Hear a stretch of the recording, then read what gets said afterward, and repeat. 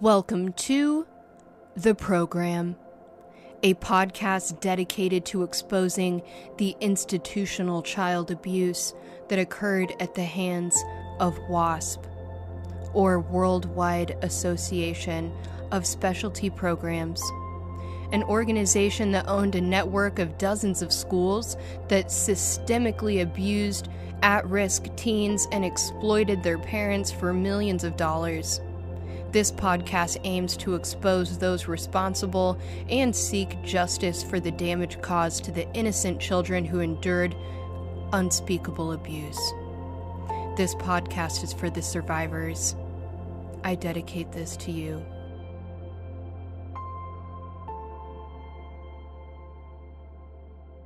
Hey guys, welcome back to Inside the Program. This is your host, Caroline Lorson. I'm so freaking psyched to get this episode out to you guys. You have to hear this story. We have a survivor by the name of Alex Ramage. He went to the academy at Ivy Ridge, and then after that went to a couple of different programs, and he is here to share his story, his wisdom, his testimony about what happened there, and it's gripping. So definitely make sure to listen until the very end, because absolutely every second of this story is just inspiring and heart-wrenching at the same time. So I also wanted to say thank you to everyone who is supporting this podcast. It means so much to me, and also to all of the other survivors. Even though technically this is my podcast, it's all of ours. It's all of our stories. It's all of our lived and shared experiences. So it really means a lot to us when you guys leave us ratings or reviews, or even just sharing the podcast on social media. This is truly a grassroots effort, and this is how we get the message out there, is from you sharing it. So thank you for that, everyone who's done that. And I wanted to read a review that we received on iTunes. So if you are listening to this podcast on iTunes, or if you have iTunes, please hop over there, leave a review. As of right now, we have 23 5-star ratings. Holy cow. Thank you so much. And someone even left a beautiful review, and I wanted to read that. They said, Caroline is such an amazing woman. I'm from the area that Ivy Ridge was, and I just recently found out about the events that were going on there. I reached out to Caroline to show my support and love, and her response was so humbling. Your story is horrifying, and I hope you continue on your healing path. You are doing spectacular things. Love this podcast and love you. Thank you so much. Sending all the love right back to you. It is so, like I said, it's probably one of the most vulnerable and raw and real things that I have ever put out there to the world. So having that support is just incredibly validating. I also wanted to share, we have got some people, if you are on the Anchor app, you can leave me a voice message as you're listening to the episodes. So I want to know your responses. I want to know what you think. Give it to me.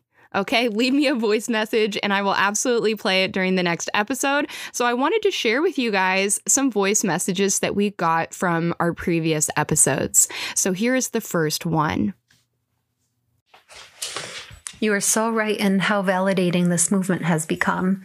Not being believed has been a really sore spot. And for listeners who have never attended a program, it's, I'm sure, difficult to imagine just how brainwashed our parents were. And you have to realize that our parents are still brainwashed.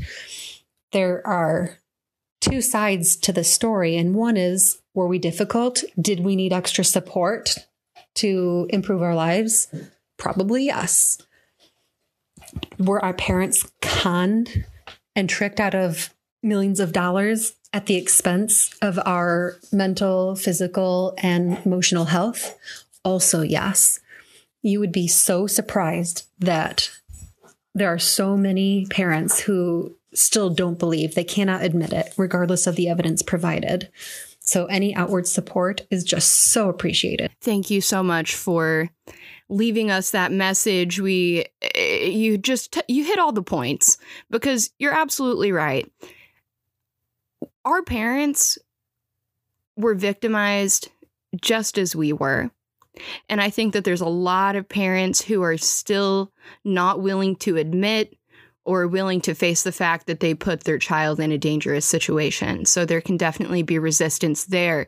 But yes, the support from the public does not just affect me, it affects everybody involved. So thank you so much again for voicing your heart and letting us know what's on your mind. We also received another message from a former student. Her name is Melissa. So let's give her the platform to speak right now.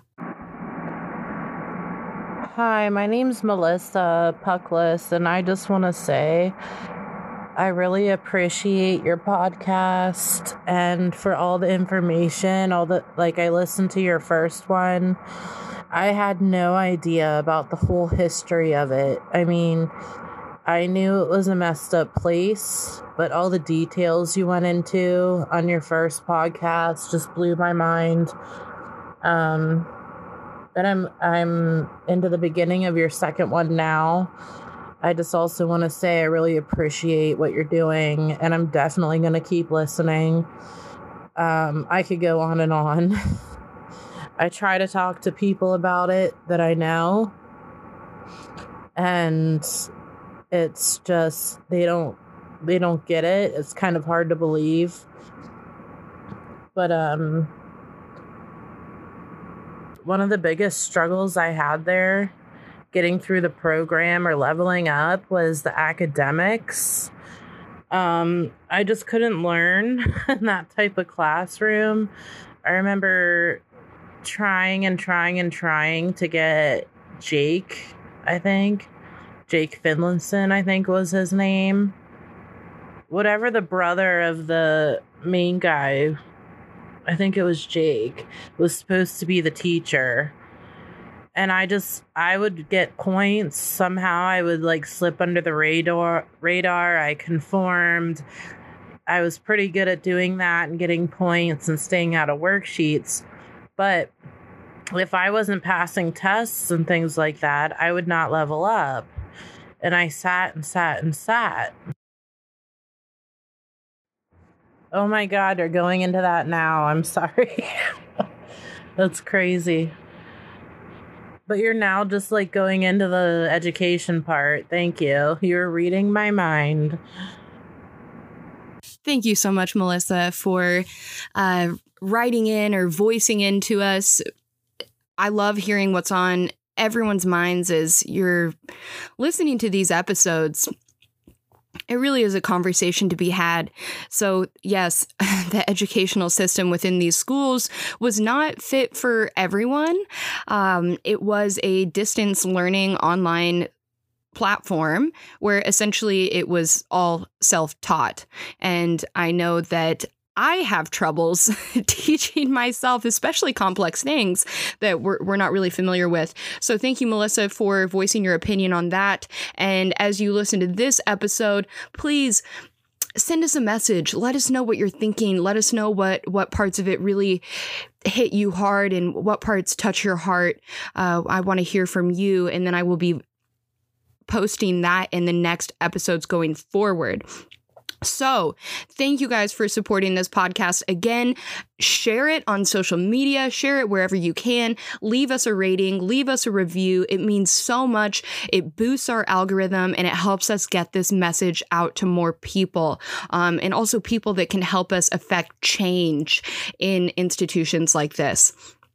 So I am so excited for you guys to hear Alex's story. He is going to be on next. Again, he was a student at the Academy at Ivy Ridge, and he gives us such an up close and personal account of what it was like to be there. So thank you again to everyone. if you are looking for other ways to support this podcast, I have some links down below. You are more than welcome to make a personal donation to me, which I would so appreciate that, as I put in a lot of time and effort into this, which of course it is my project. I love to do it, but all the support is absolutely welcome. There is a button that says donate on the Anchor app, and that goes directly to me. Or you can also support our continued efforts to stop institutionalized child abuse, and there is a GoFundMe link down in the description. So I appreciate you guys. I appreciate everyone who are the boots on the ground sharing this information. And everyone, will you please welcome Alex to the show? Alex, welcome to the show. We're so incredibly happy to have you here today. I can't wait to hear your story and just all the shit that you went through. So welcome. Thank you, Caroline. It's a pleasure to be here, and I'm really happy that we're finally able to get our stories out. We're adults now, and we've matured, and our brains have developed. So we're all processing this now, it seems like, and it's all coming back. And I'm really proud of you and all the other ladies that have started movements like this to get our story out. So maybe we can help someone. If I can stop one person from getting to go through what we had to go through, our mission accomplished. So Thank you so much. Absolutely. I agree with you 100%. And, it's horrifying to think that this is still happening. Like, there's still schools open. There's still people going through these programs. It's just a different mask, a different, disguised as a different ownership, but it's the same thing. And I think we all know that. Yeah, no, I completely, and I question them. I wonder, I was like, is it different ownership? Like, I really don't know. I have so many questions that are yet to be answered. Like, what is, I'm going to start saying names that people have no idea about, but, Robert Litchfield, what is his, do you think he's just, you think he's cashed out and he's not involved anymore, or? He's still involved. And I know that because I've been doing my research, right? I've been doing my research, and, so what this looks like, I'll just kind of tell you. What happens, what they do is they will start a new company, new name, and then they will not be listed as ownership. Like they won't be listed on the government documents as being an owner of this company, but they'll be a trustee and they'll be an investor. And so they're there, but it makes it really, really difficult to track down that information as to who is actually running these programs. It's so shiesty. Dude. It's like, it's strategic is what it is, which makes me even more angry about the whole thing. Well, I'm just wondering, like, what the margins are to, like, what the motivation to continue to do this decade after decade. I mean, they must make a lot of money doing this, because, like, what is the reason behind it? I mean, I don't know. We really dove in, and I mean, people that have never gone to the program are like, who's Robert Litchfield? So if we want to take a step back, I'll do a little introduction of who I am. Yes, please. And so my name's Alex Ramage. I was enrolled into the Academy at Ivy Ridge when I was 15, October 19th, 2004.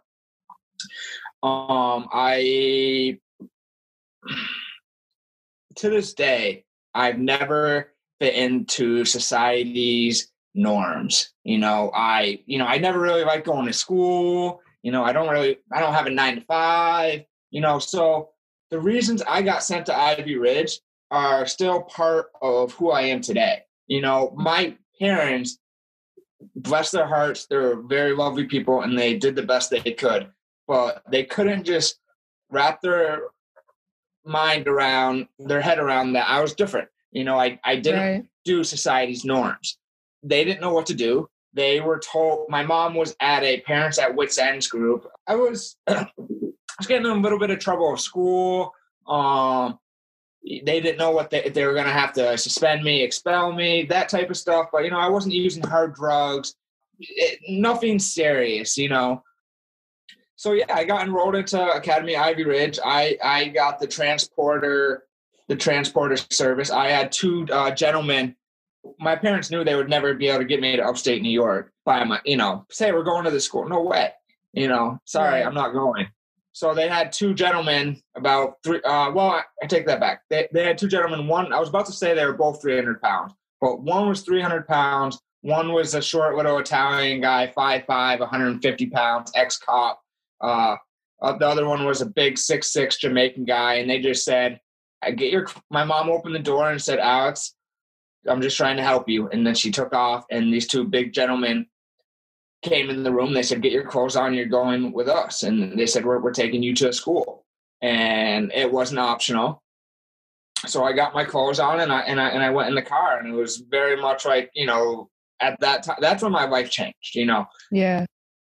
It's not like there's no freedom, once they're in your room, they're with you until the end of that, until they drop you off into the school, like right outside the door, you pee. There's no, I was explaining this to my friend the other day, and he said, I wouldn't have gone. I was like, it's not like that, dude. It's not. You don't have a choice. Yeah. You're going.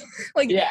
You're going to either forcefully go, or you can go without the bruises and all that. The headache. Yeah. You're going. So yeah, I got in the car and I went, and they didn't lie to me on the way to the school, but they definitely didn't tell me what I was going to. I thought, okay, cool, I'm going to a boarding school. There might be a pool. There might be some go-karts. It might be really fun. And, I thought the same thing. That's so funny. Yeah. We're like, this is it. This is going to be great. It's going to be so fun.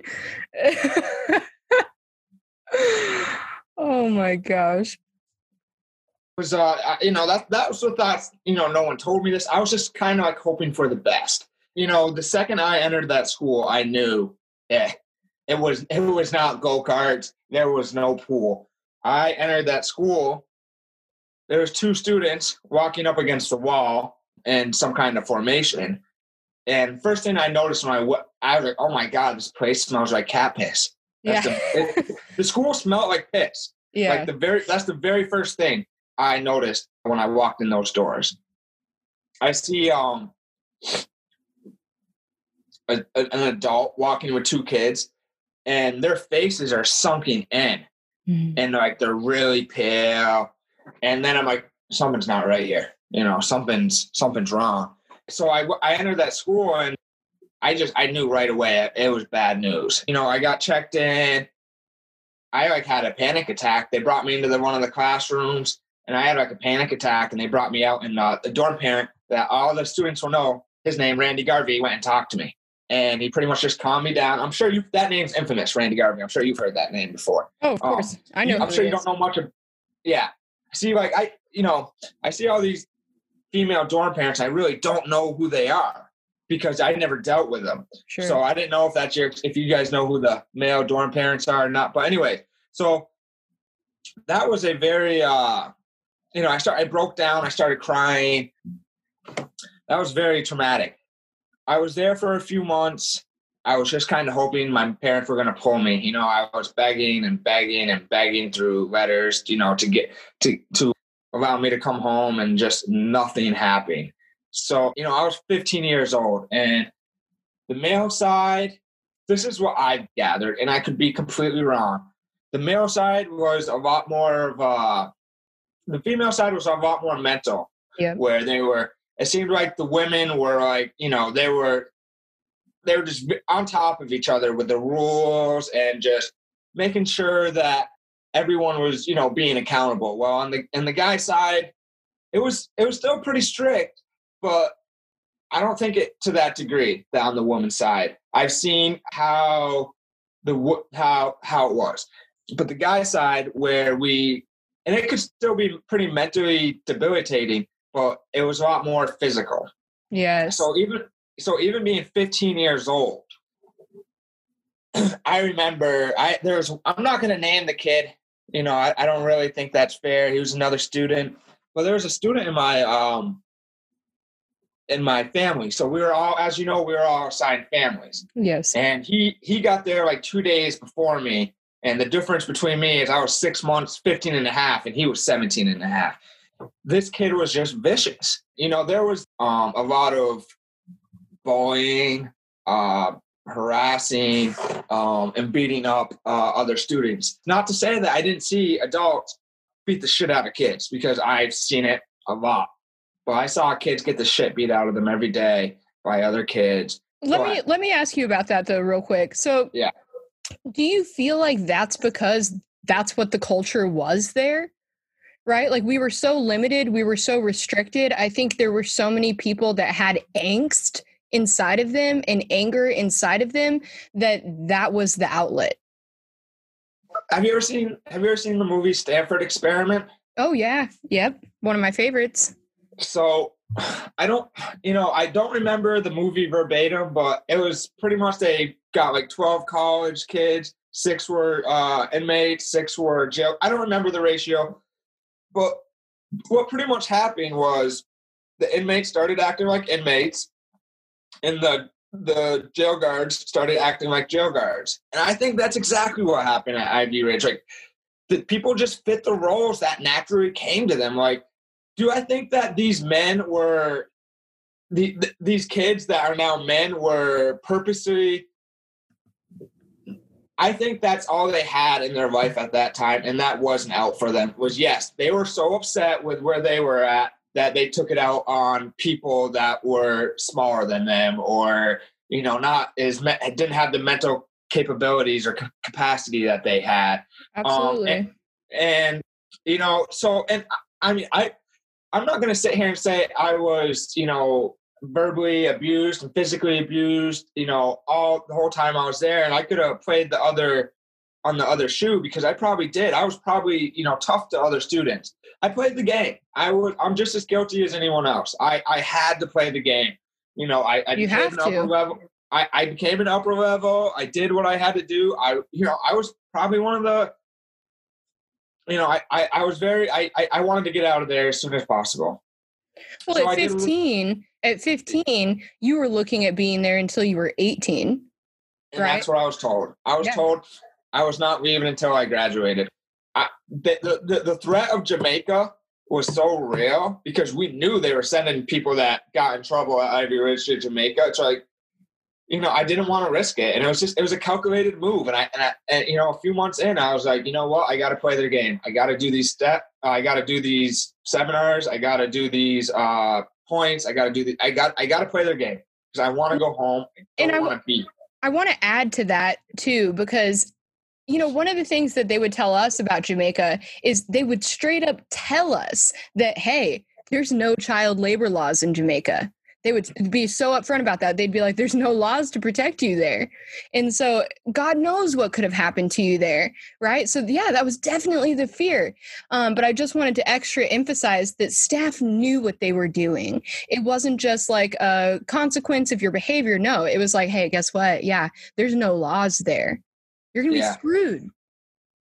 Well, just, I struggle with the staff because they're minions, the majority of them. They're peasants, and I don't mean that in a disrespectful way, but they were literally working for $10 an hour. And yes, like I said, it was it was the Stanford Experiment. These people who were otherwise normal, decent people, they would become these roles, and they would go to work every day, and you could see staff transform into people that would treat us with respect, and they're like people that played the game, and were like, it was just so fucked up. And yeah, I agree with you 100%. I think that there's a lot of staff that we had on the girls' side, and I wanted to comment on what you said earlier. We knew a lot of the male staff because they would come help with restraints, right? Okay. So like when someone in the girls' dorm would be flipping out over something, or, they would snap, female staff would get on the radio and be like, back up staff. And then male staff would run over there and restrain the girls. And so that's a lot of how we knew, male staff. But I didn't know that. Yeah. Mm-hmm. Yeah. It used to be female staff that restrained the girls, but I don't know what happened. They changed it, and then they decided that it was going to be male staff.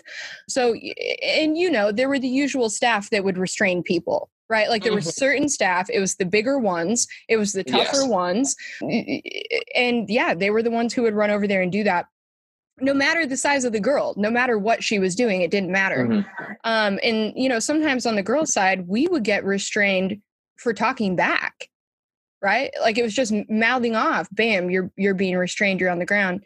But I think you're 100% right, because we had staff members who would come in and they would treat us like human beings, and they would be sympathetic, and they would talk to us like with dignity. And either those staff would get fired or they would be asked to leave, right? So it was very obvious. I actually just read a comment from a staff member the other day who said, yeah, I actually got fired from there because I was too nice to you guys.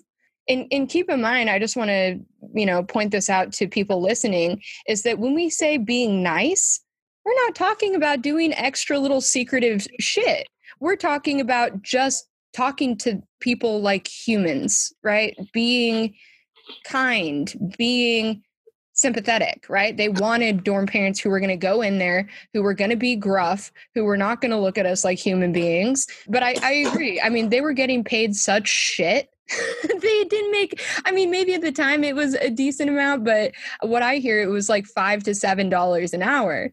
But we were in this little rural town where they really didn't have a lot of employment options. It was either that or like Walmart, right? That's what I heard, at least. So just to like piggyback on what you're saying is like, how much qualified help can you get for $5 to $7 an hour? And that's what they were. None. That's what they, for to deal with troubled teens, as we were labeled. It just there's you're right. Like my experiences, there was on the men's side, there was some good dorm parents. They made you follow the rules, but they made everyone follow the rules. That's where it was cool. Like there were some dorm parents like John Free. I'll name the fucked up dorm parents on this that had only some of the students had to follow the rules. You know, he coached the basketball team. You know, I had John Free. He called me over one time. Well, you know, the guys, the upper levels lived in dorm too. We would do everything over on the other facility on the other side. And then we would take the bus over, or we would walk over. I think at this point we were walking in the dorm too. John Free calls me over to get out of line. He's talking to me, and he sets up another upper level, tackles me, who tries to tackle. So we're face to face. So here's me, here's John Free. He had another upper level like come from behind me, and here's me, and like try to tackle me and take me off my feet. I'm not going to name the student; it's not his fault. The student, and I'm not trying to, you know, talk about my ego. Sure. I played sports my whole life. I'm a wrestler. I grew up wrestling. The kid ran into me and tackled me, and he could not take me off my feet. And he blindsided me. And John Free goes, oh, you know, Alex, you're tougher than I thought you were. You're tougher than you look. So, I mean, that's what the adults were doing. I seen Mark Washburn literally stand in a door watch to make other staff wouldn't come while they jump people in dorm 2. While other students jumped weaker, inferior students in dorm 2. So, I mean, that's the tip of the iceberg. I seen shit like, go ahead. Let me ask, because I think most people's question who have not been to a program is, why didn't you say something? Why didn't you tell your parents, right? I get that a lot. Why didn't you tell your parents? Why didn't you tell someone what was going on there? So what's your response to that? I've already given my response, but I want to know, what's your response to that? Why didn't you tell people? So I'll tell you a story. So what happened was there's some jumping going on with the upper levels. So what would happen is they would call a student into a room, then 5 or 10 upper levels. There would be, you know how there was bunk beds on each side? There would be 2 on 3 upper levels on each bed. And as soon as you got in the room, you were 5, 10 upper levels, and they would beat the shit out of you.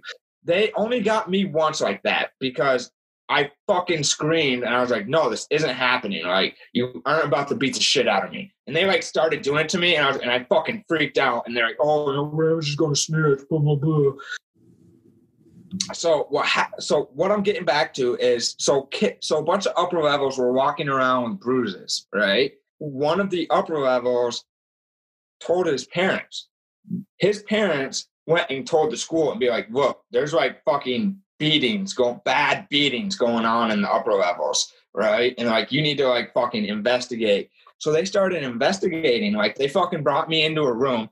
It was me and the student council dude and one other room. They're like, Alex, what's going on? Like, you either tell us or we're gonna fucking drop you. And they're like, well, let's see your arms. And they lifted up my arms, and it was all black and blues. I was like, yeah, they're jumping people. And they're like, who? And so I was like, there's either I was gonna lose my status and have to drop for cover upping, or just tell them what happened. So, I know. Yeah. It's hard, dude. So I fucking was honest, and all those upper levels got dropped. And the student council member that was in there with us, there was a bunch of us this was happening to. Mm-hmm.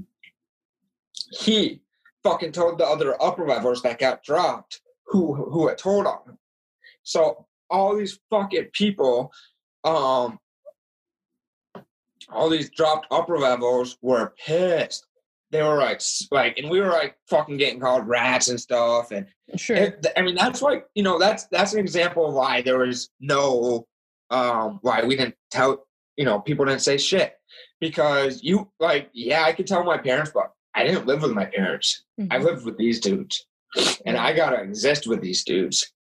So yeah, that happened.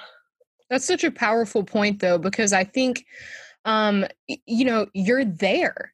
You are there, right? Yeah. And your parents already said, hey, you're graduating, right? So no matter what you come back and say, you're probably still going to be graduating. You're probably still going to be there with those people. So then it turns into a game of getting by. Yeah, right? It's survival. Yeah, survival. And, we had similar experiences, not quite that dramatic, but we had similar experiences on the girls' side where there would definitely be retaliation. And as you know, there's nothing that you can do there that's anonymous, right? No, nothing anonymous. Everybody knows. If you say something, everybody knows. And then it turns into a game of retaliation. But one of my biggest points. So I worked for in the mental health system for many years as an adult, and I worked in advocacy. And so one of the things that we did was every single facility in the state, residential treatment centers, outpatient treatment centers, every single place that offered some kind of mental health treatment had a number by the phone, right? They had phones, which of course we did not, right? There was no such thing as like just picking up the phone and making a phone call like that. No, did not happen that I'm aware of. And yeah, they had a third party resource that they could call in and say, hey, this is happening in this facility. I need you guys to help. And we were completely isolated to the point that there was no way to contest anything that happened in that facility. No, you just brought up a great point. Like, if we were to touch a phone, like, you start back at level 1. Like, you're not allowed to touch a phone. Well, because their whole thing was they thought that we were going to try to run and that we were contacting someone to like come pick us up or God knows what. But from a legality standpoint, and definitely in today's standards, there has to be a third party. That's a great point.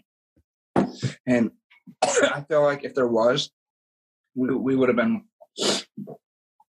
That's such a check and we needed that checks and balance so bad. So okay, so you worked the program. I did. Upper levels. You ended up graduating, didn't you? I did. I had to. Yep. Yeah. So what was that like? And how do you feel about it now? So the program was extremely traumatic for negative. But with every bad, there's good, right? Mm-hmm. And there is some good that came from Ivy Ridge. If I want to, I can not acknowledge it if I want to. Like, that place fucking sucked. Nothing came from that place. I've learned something. Regardless if it was right or wrong, we were accountable for every little thing in that place. even if we didn't do it. We were accountable for our peers through consequences. That's not really what your question was, but accountability. And like, I remember, like, to get back to like your question, leaving Discovery and just feeling like a weight had gotten off my shoulders. Like, I'm not saying that the seminars weren't fucked up, because they were fucked up. There were some good things that happened. Like, I didn't have that. That's the only time I had that experience at Ivy Ridge, was after Discovery. Like, I felt better. Getting that out, hitting the fucking, for some reason it helped me. But, I thought the seminars were fucked up. I thought, the program was fucked up. And just going back to what you said, like, what was our grievance process? Like, if we had a grievance or we had an issue with the school, we had to go to the school directors.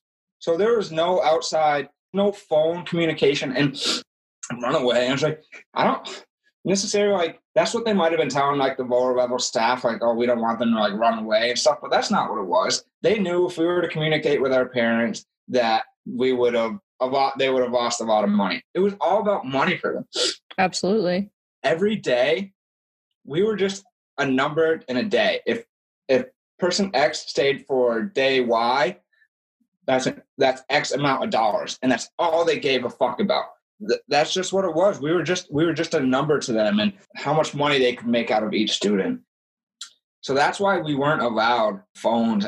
My belief, is because it was a very complex, well-devised scam that suckered a lot of people, because it's so corrupt and it goes so deep. I was just reading something on Facebook page that we're both part of about, like, the governor of New York receiving money. The governor of Utah, like, received like $30,000 campaign money from Litchfield, like, after he, like. So man, this was like, it's gonna come out, and it'd be cool if there was a movie about it one day. And I guess Paris Hilton had a similar experience that we had. I like your shirt, by the way. Thank you. It's Def Leppard. I don't know if you can see it. I love it. Right? Thank you. Thank you, Target. Got it from Target. Hell yeah. It was wild, and there's schools like this that still exist, and I don't know if it's to the degree that, I don't think that it is at the degree that, because it's been, but now a lot of people know about it. So they kind of, when they did it, it was kind of, they had a lot more people fall for. Yeah.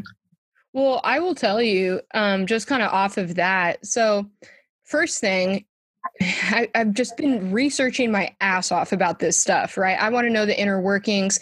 I want to know what these people are affiliated with now. And so I've just been steady digging deeper and deeper.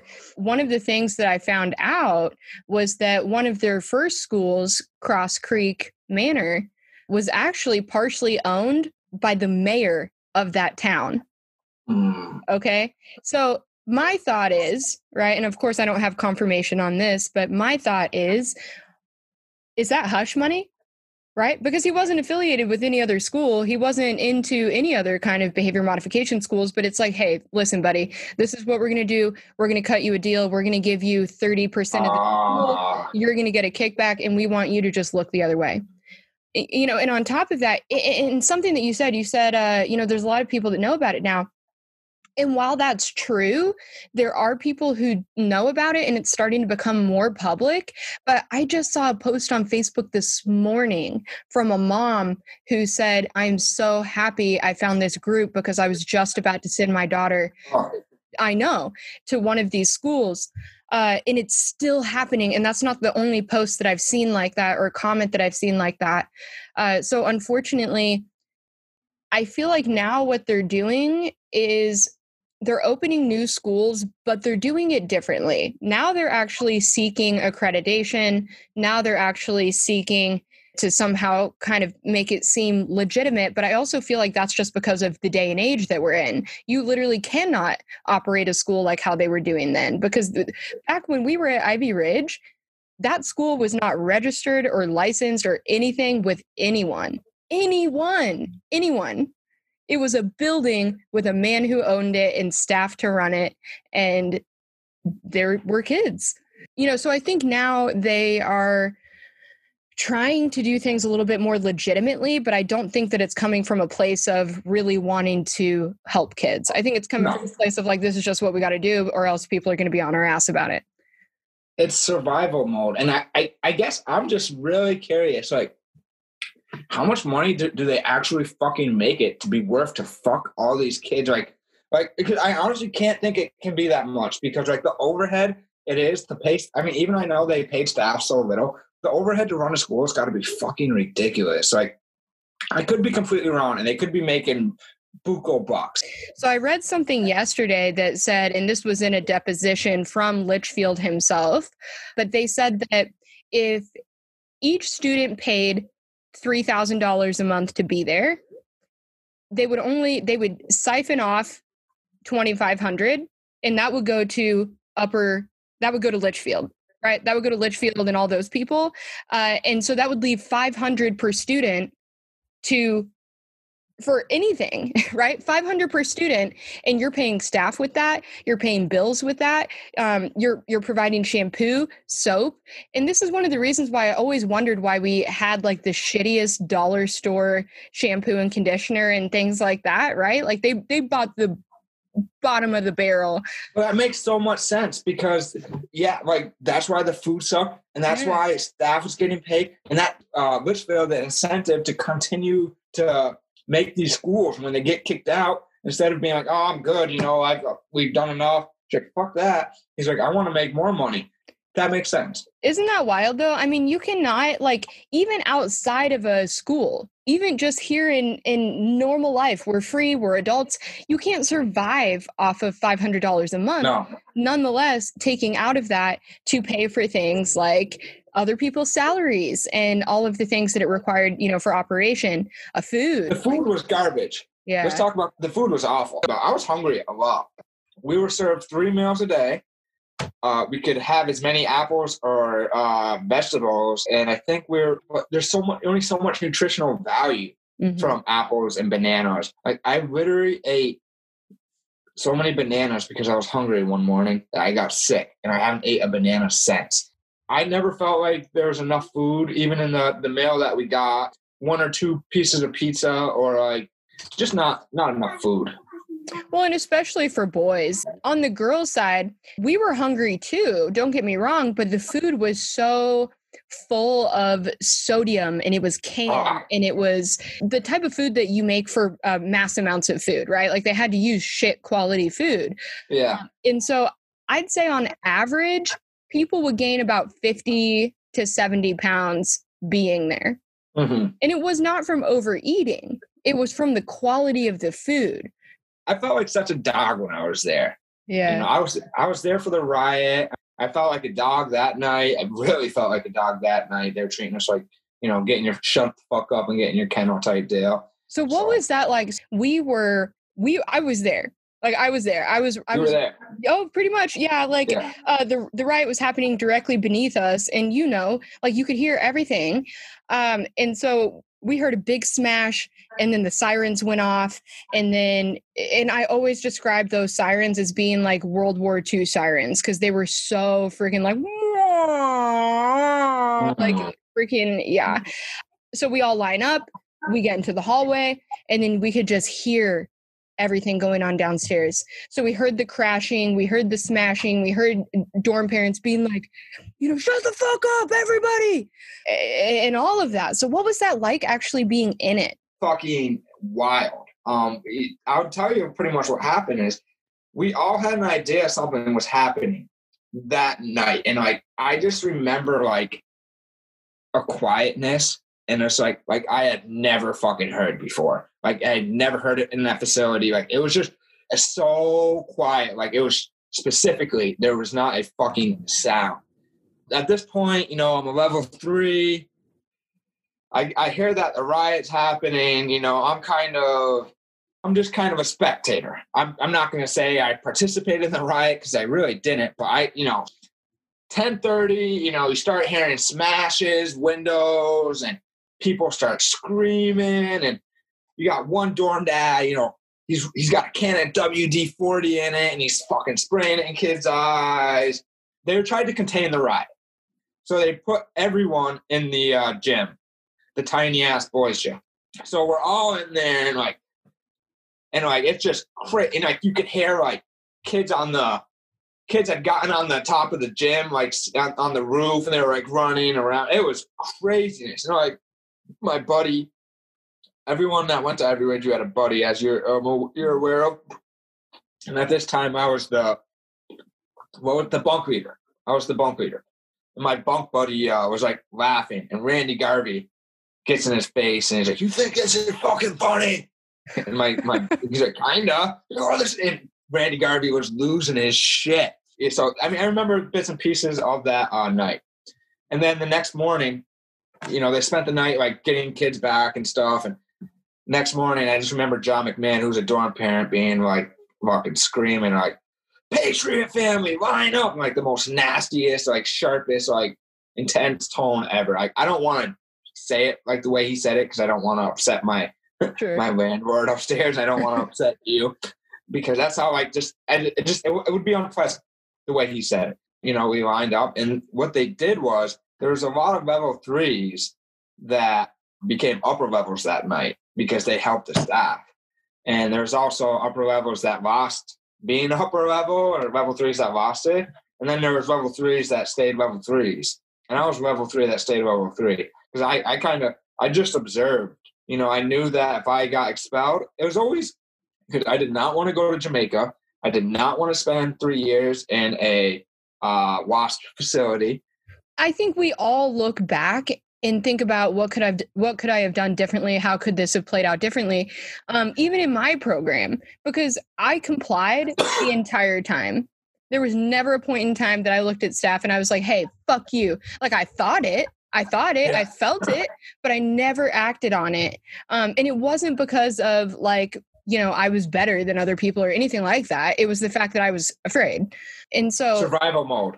Absolutely. And I thought if I can fly under the radar, if I can be compliant, if I can follow all of the rules, I wanted to be out of there in 12 months, dude. That was my goal. I was like, if I can get out of here in 12 months, then I can do this. And that's what I fought for the entire time until obviously 12 months came and went, and it was 14 months, 16 months, 18 months. And then I was there for 2 years, and then, you know, so on and so forth until I finally got out. Yeah. I mean, I feel that so much because sometimes I look back and I'm like, well, if I would have just refused from the get-go, I wonder what would have happened. I wonder if my mom eventually would have been like, okay, just like this isn't working. I don't know. I mean, I don't think so, though. In my opinion, it wasn't worth being restrained by staff and going through all of that bullshit. You make very valid points, and it's like there's so many variables too, and it's just like my mom wanted to throw money at the problem, at what she thought was the problems, right? Because after I went to Ivy Ridge, I went to other places, but they weren't traumatic. They weren't fucked up. Really have any issues with those places. You know, I went to Wilderness Quest. There was no abuse there. You know, it was actually really good, and I learned cool stuff. And I wish that's where my mom sent me at the beginning. And then I went to Grey Wolf Ranch, and I actually learned about recovery. Because I am a drug addict, I am an alcoholic, but I'm in recovery today. The reason I'm probably in recovery is because I got that information when I was really young at these rehabs. Ivy Ridge didn't help me. Ivy Ridge made me more angrier, and Ivy Ridge made me more upset. And what doesn't kill you makes you stronger type deal is what happened with Ivy Ridge. And you know, there's a lot of trauma, and you know, I have dreams. Probably dream every night about it. I use a lot of cannabis, so I don't remember all my dreams. I do remember a good amount of them. It's always the reoccurring theme where I'm begging my mom not to send me there, and she's like, she has her mind made up, and I'm going. It is what it is, and you know, my child, I had a really good childhood, and I was very blessed. And you know, other than trying to get me to get into the norm, fit into the norm as a teenager, you know, I'm very fortunate. This was really awesome for me to do today because, yeah, it's about like making sure other people don't go through this, but it's really healing, you know, to talk to someone else like yourself. So you're really helping people. The end game is just like us healing and like feeling better. We're definitely going to get there. And, you know, I would like, you know, these people to be held accountable and responsible, but I mean, do you think that's, I mean, I'm not like being a smart ass. I'm curious. Do you think that's going to happen? You know, I don't know. I would like it, but it's like, I think for some reason, you think it will? I think it will. I think it will, honestly, because I mean, I just trust that it will. I just know that it will, because I know in my life and in my experience, I've never seen people do things like that and not have it catch up to them in some way or another, right? I'm not saying exactly how that's going to happen or that I even know how that's going to happen, but I know that there will be karma. There will be karma. And as you know, and I've explained it in the other episodes, when you run an operation that's strategically to get money, and you do make a lot of money, because at one point they were reporting they made 90 million a year. Okay, 90 million. And I've actually heard that a lot of the prices for these programs went up. So I think our parents were paying roughly around $45,000 to $50,000 a year. But I've actually heard reports recently of schools charging as much as $120,000 a year.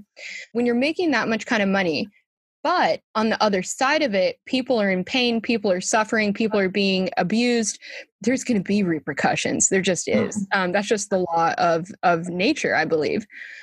So tell me a little bit, because I want to hear, after you got out of Ivy Ridge, you graduate, you're at PC3, Parent-Child 3 seminar, which is the seminar for you guys who don't know, that's the seminar that you go to when you graduate as you're leaving the program. So what happened after that? So that's a great question.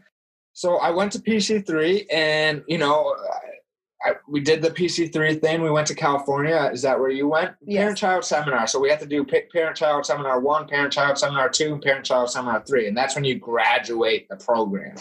So I did Parent-Child Seminar 3, did the whole home contract thing. That, I don't even think we ever looked at that thing. And it just, you know, I was at that time, I was 16 and a half, and I just started hanging out, just not doing whatever. That was my parents' issue. I just did what I wanted to do. It was a control thing. Sure. And I was just doing whatever I wanted to do again. So I graduated in April, lasted till October. And then I got transported again. But this time I'm 17 years old. I'm a little bit older now. You've been through it. You kind of know, yeah. I'm not, the shock's not there. And this time they could have took up that was one of their huge advertising, the free tuition. The free, what am I trying to say? 2 months if you went back. Like it was their warranty. Yeah. Yeah, but it was such bullshit. And it made no sense. Like you're supposed to, but anyways, to get back to what we were saying, they didn't send me back to Ivy Ridge. They knew they fucked up. They sent me other places. I went to Wilderness Quest. I was really traumatized from Ivy Ridge, refused to do the program. I sat on a tarp for 30 days. I eventually did the program. It was pretty cool. You had to like learn how to build a fire, like do a hike by yourself at nighttime, like 30 miles. It was pretty cool. Yeah. And then I went to Grey Wolf.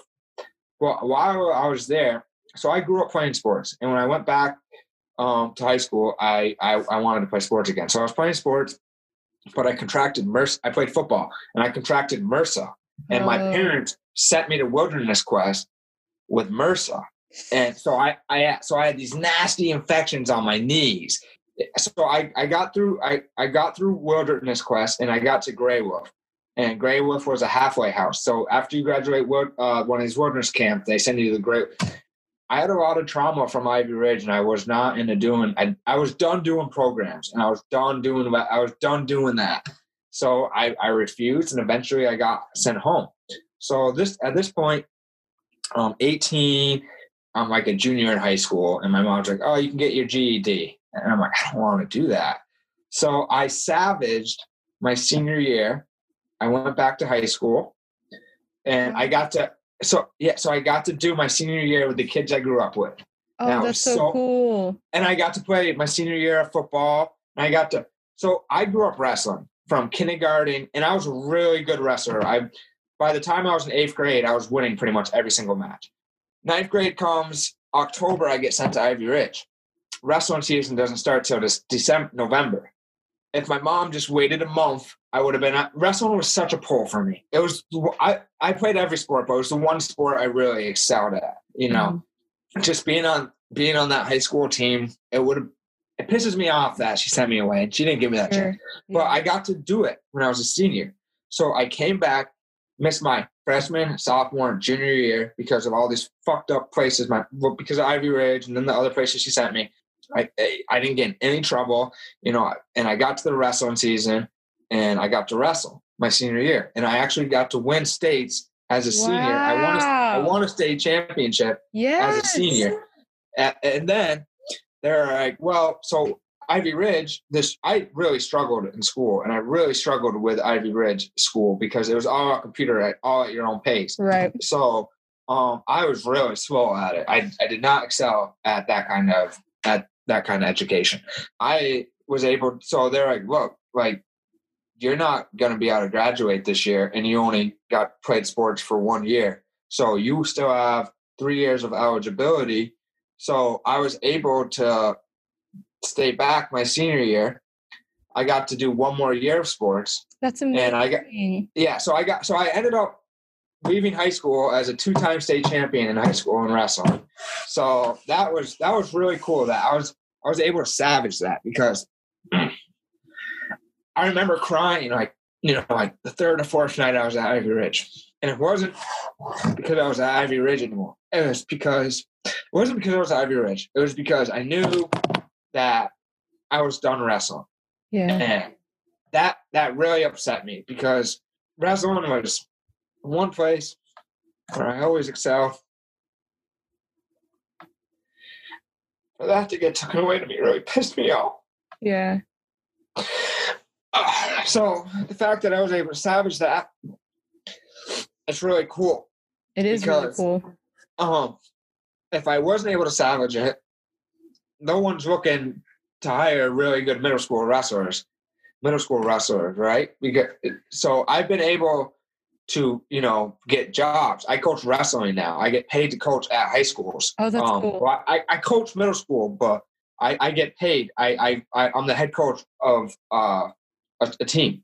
And if I wasn't able to, if I just said fuck it and got my GED, they wouldn't be interested in hiring me as a coach of the wrestling.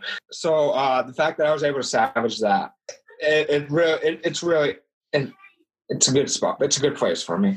Ivy Ridge sucked. It is what it is. I feel like they're really lucky that we were so young, because now we're all adults. Like, I feel like we could have sued them for a shit ton of money. And now we're all adults and we realize how fucked up it is. And we're all talking about it and this is fucked up, man. This wasn't cool. And you need to be held accountable for it. So it's a little, unfortunately, I think we might be a little too late for us. You're doing a really good job. This has been amazing. Thank you. And you're going to help a lot of people doing these. So the journey you're on is special too. Like I said, I remember you from Discovery, and I was when you told me 29 months, I was shocked, because like you said, you always complied, but it didn't matter. They obviously saw that they could make money off you, and they just, they held you back. And, that's what I think from what you told me. I could be completely wrong, but these higher ups had, for one reason or another, I was the same. I think it was the same idea with me, because this one dorm parent out of nowhere, I was on probation, and I was getting a consequence for every little thing. Right. I was getting 20 consequences a day, and I told my mom about it.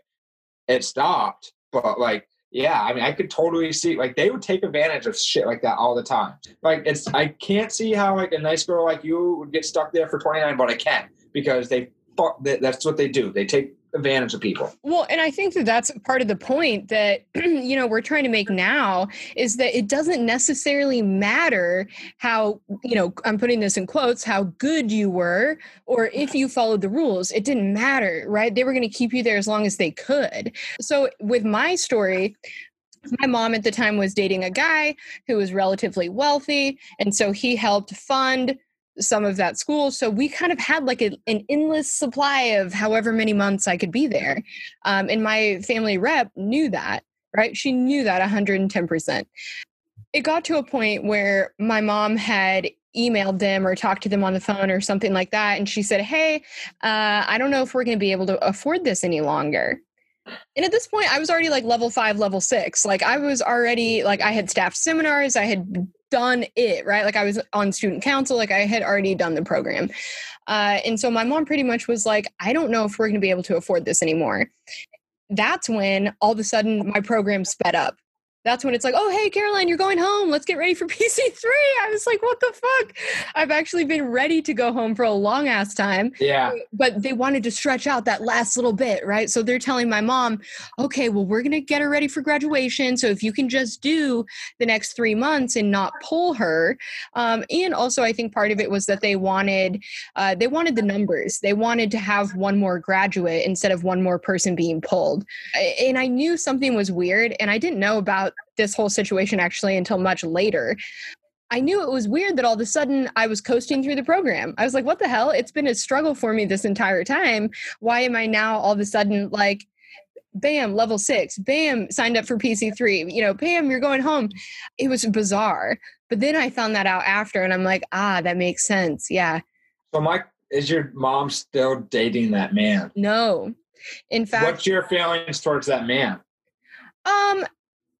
I don't necessarily have any feelings towards him funding it, only because all he knew is that my mom wanted to send me to this school and he just kind of wrote the check.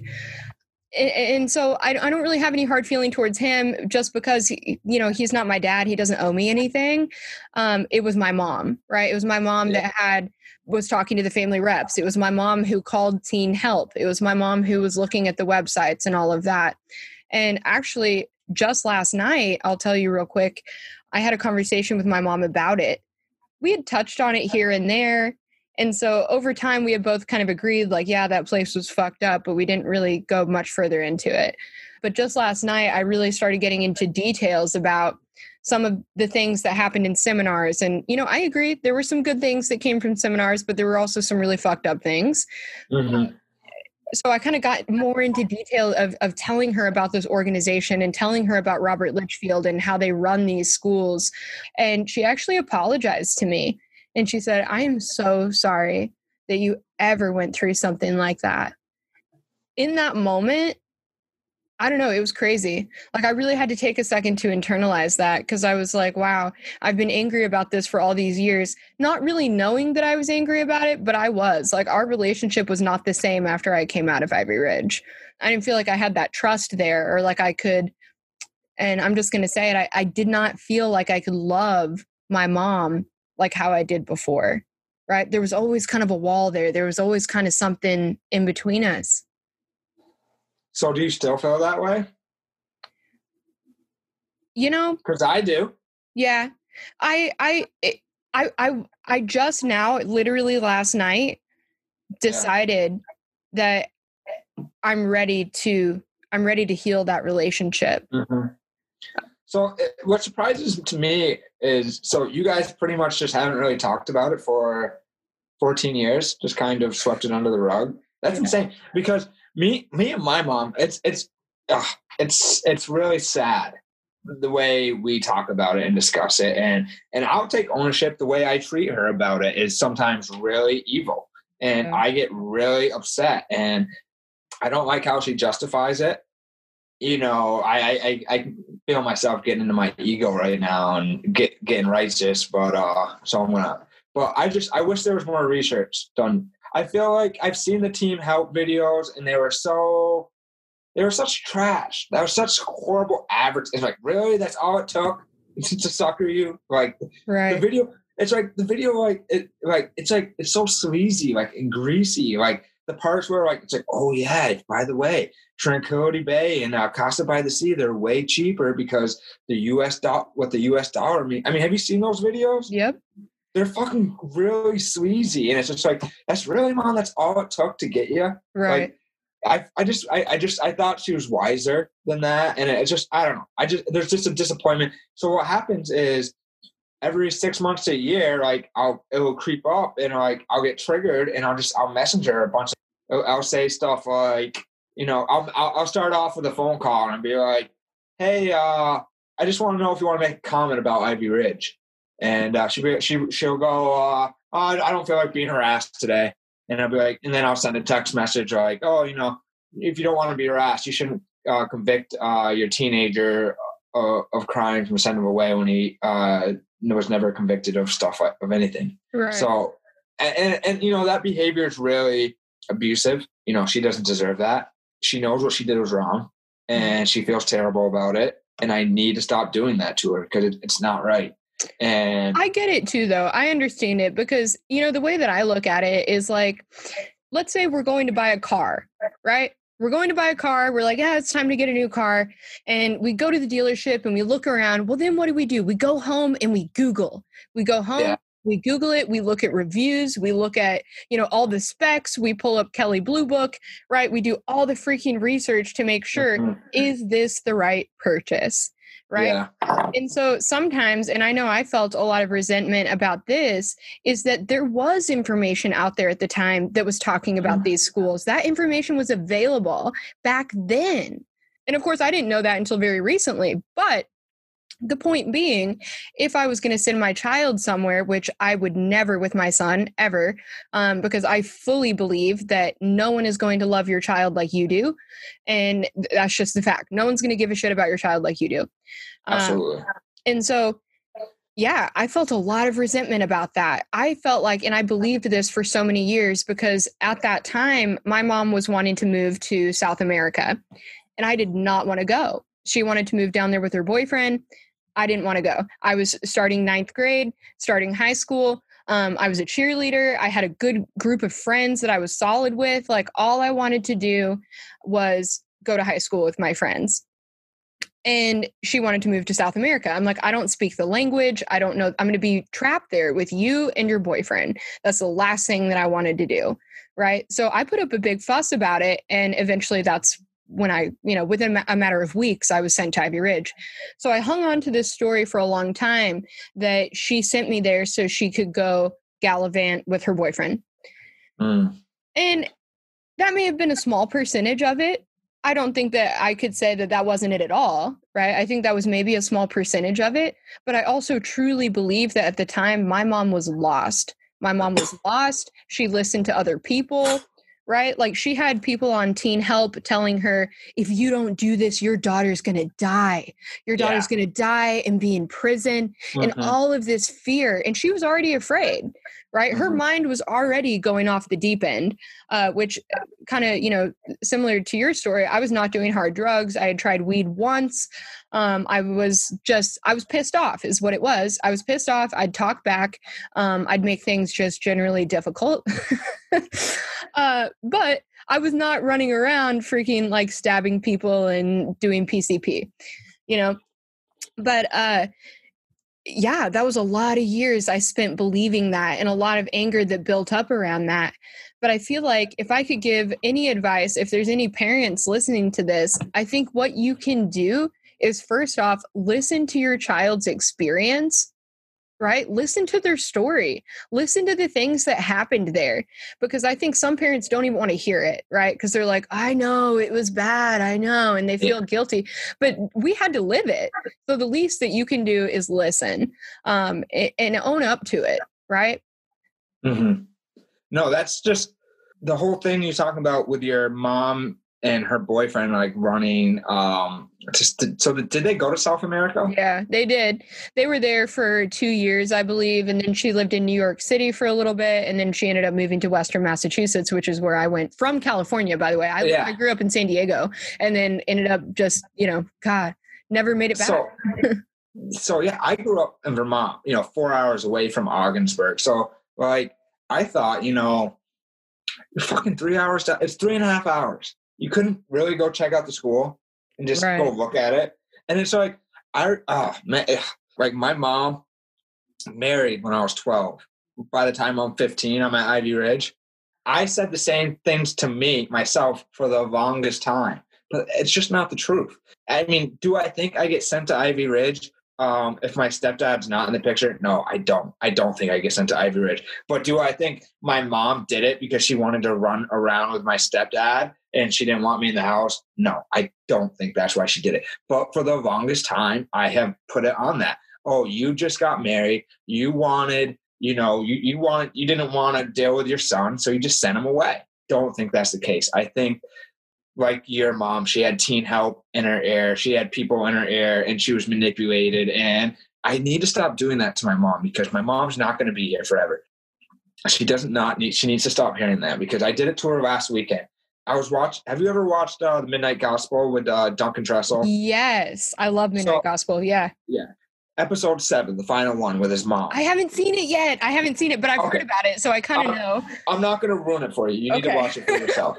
But just after, like I see like Facebook memes and it has like clips. Like I'm on the Midnight Gospel Facebook page. I am. It's like, man, like I love my mom so much. And she's like, am I really going to like beat her up? Like she made a mistake. She fucked up. She knows she fucked up. Like I need to let it go. And like she's paid the price. Like I can still be angry about it.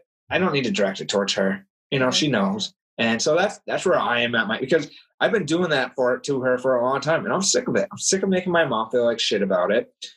This has been an amazing interview, I just want to say. And thank you I think it's important to own up to that too, that if we stay in this cycle of guilting our parents and pressuring them, and everyone's story is different, right? I just want to say that too. Like there are some parents who are not even willing to look at it. They don't think that what they did was wrong. They still are all about Ivy Ridge and all that bullshit. So everyone's different. I just want to say that. Yeah. I know that everyone is going through a different experience, but like myself and you know what it sounds like you're going through, I spent so much time being so closed off and resentful to my mom to the point that I didn't realize that I was doing it. That was just my autopilot, right? That was my autopilot.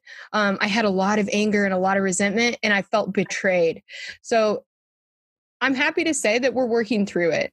And I think that, you know, same with you, even having that intention of wanting to move forward and wanting it to be different and wanting to actually maybe make up for some lost time. You know, I think that's what I resented too is after I got out of the program, I was kicked out of the house 9 months later. And there was a lot of stuff going on at home still, and it just wasn't what I thought it was going to be like. I felt like from the time I was 14, that's when I stopped having parenting in my life. And I feel like I wasn't ready to not have a parent anymore. I still needed to be parented. But now at 30 years old, I can't be like, mommy, you know, hold me, read me a bedtime story or whatever. I wasn't ready for that to be done yet. And I think that's where a lot of the hurt comes from. There's something called like maternal trust that like you have with your mom. The relationship with your mom and dad's different. Like we come out of our mom. Like it's just different. You know what I mean? And like the trust that you have, like I had with my mother, it was like severed when she sent me to Ivy Ridge. Like just that like trust that like no matter what, you know, my mom has my back and like my mom will protect me no matter what. That was severed. And that was never fully repaired. And I don't think it ever will be. I am, like you said, I am 31 years old now. And like, she's getting older. My mom's 68 now.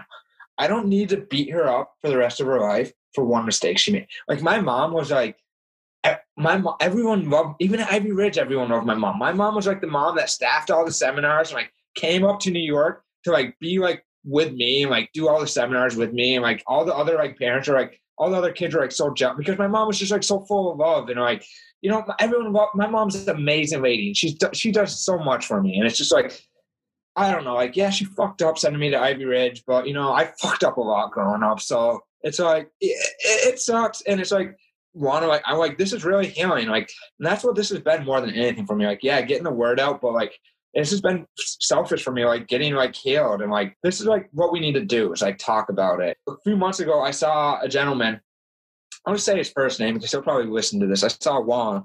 Me and Juan were in the same family together. I went down to Connecticut to do some work and I saw Juan while I was down there. You know, it's funny when you get to people that you spent time in that facility, it's like you go right back there. Yeah, and it's for sure. And I don't know if you spent time with people outside of the like person to person, like that you spent time with in there. I don't know. You just go. It's just so crazy how you go right back telling our stories. It is cool. Thank you so much for coming on today. It has seriously been such a pleasure. I appreciate just all of your insight and sharing your journey and what happened there and what happened since.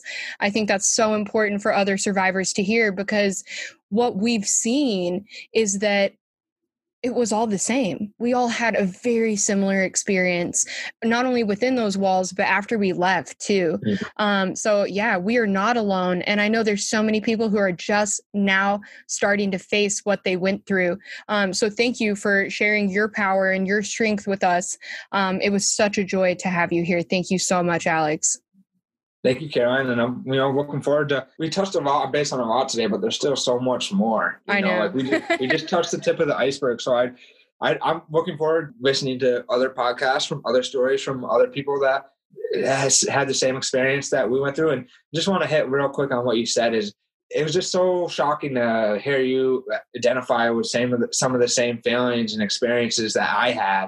And, other than seeing you in passing, we never really talked. It's just, it's so wild that, that we can come back, 20, 15 years later and we can identify. And you're really this is really good work, Caroline. And I just encourage you to keep it up. And I don't know, you're doing God's work, helping people. Thank you. I appreciate that so much. Well, you're an awesome person. And thank you so much for having me on today. Thank you, Alex.